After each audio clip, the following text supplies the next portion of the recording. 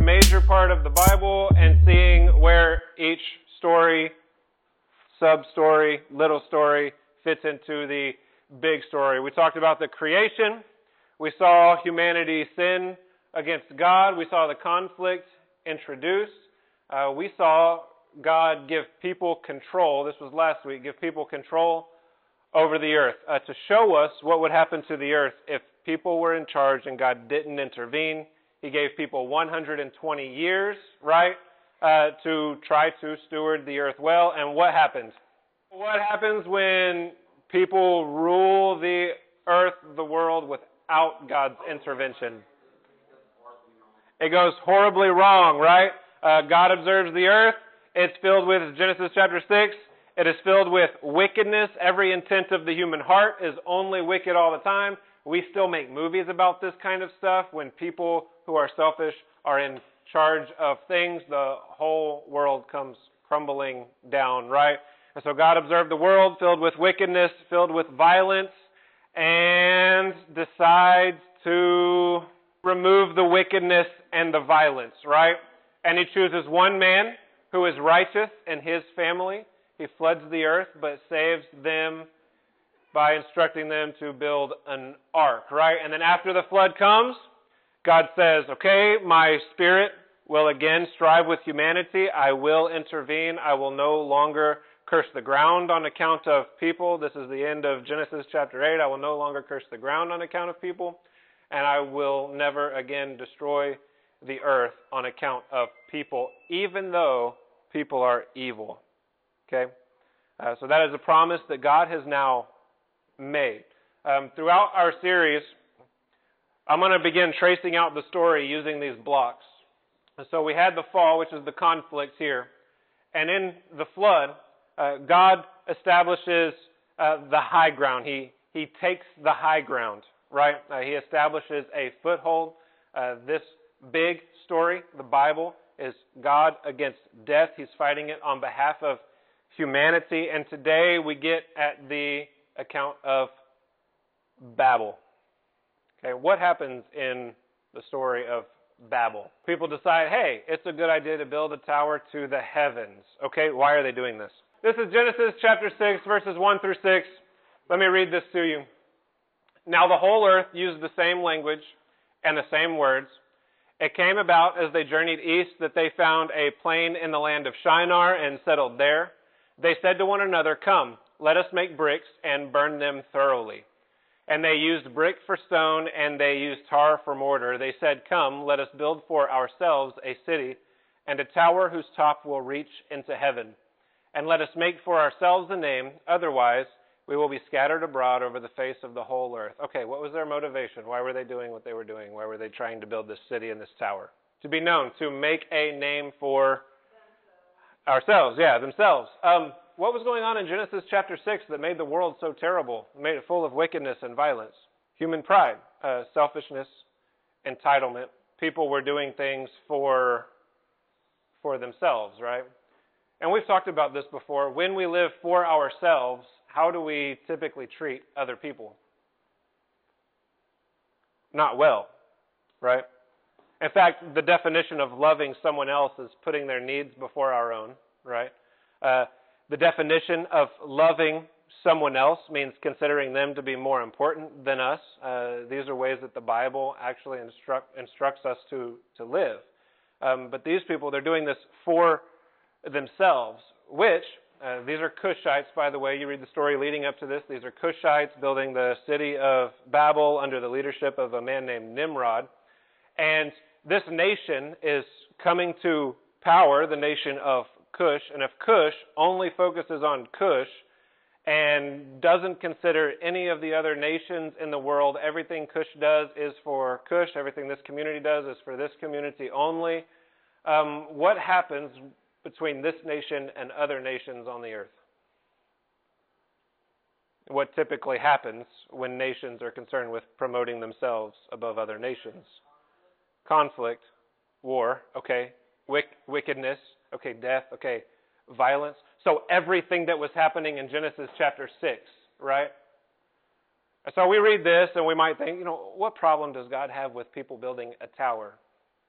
He doesn't, right? We build skyscrapers all the time today, and God doesn't come down and destroy whole countries because they build skyscrapers, okay? He doesn't have a problem with people building towers. He doesn't have a problem with people building cities.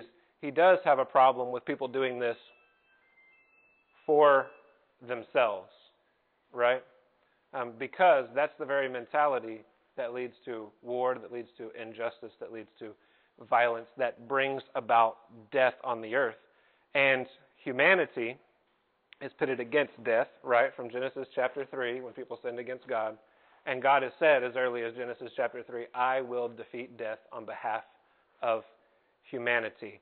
So, at Babel, instead of letting things get so bad where he must destroy the world again, what does God do? He intervenes, right?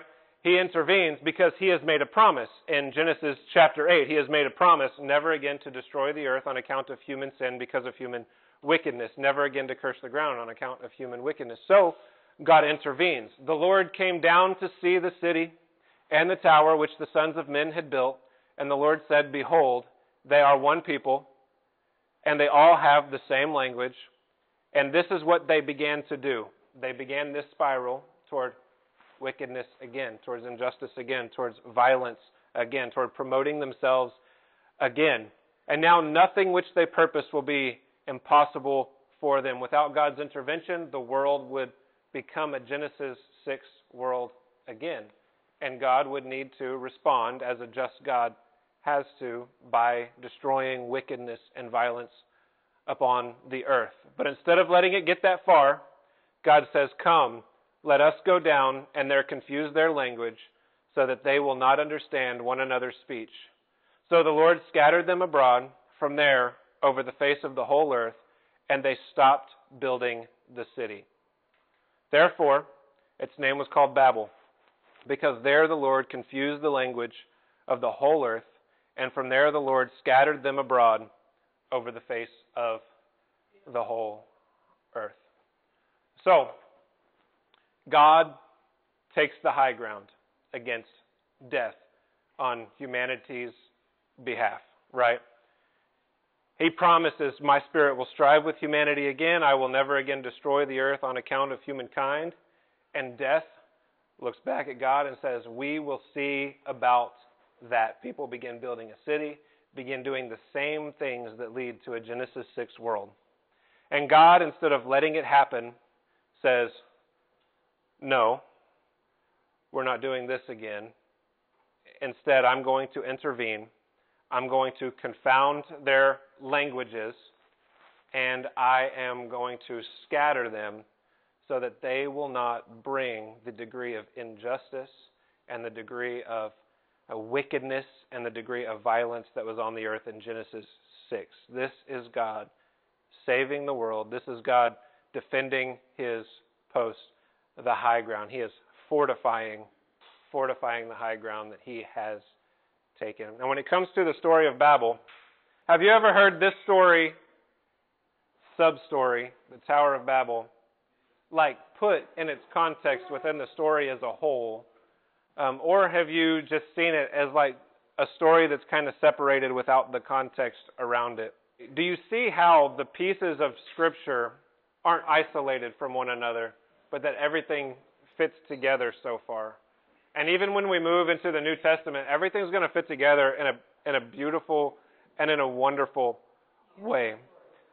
What kind of encouragement do you see in a story like this when we put it in the context of the Bible as a whole? Well, the first thing I see when put in the context of the Bible as a whole, right, when we see this as part of a larger story, is that God isn't just vindictive or malicious, and he's not coming against people in an arbitrary way, and he's not just like mad at people for building a city or building a tower, right?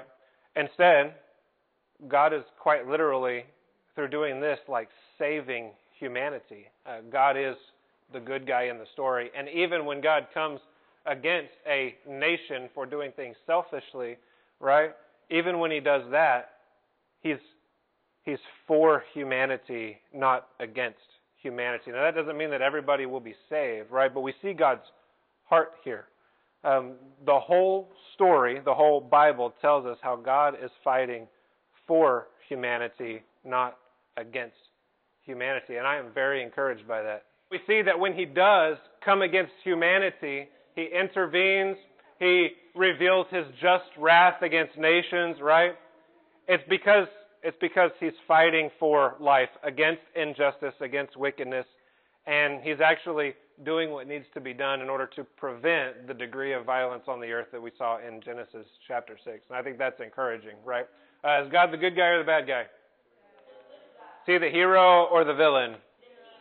Is the gospel good news or bad news? Right, this story is good news. This story is good news.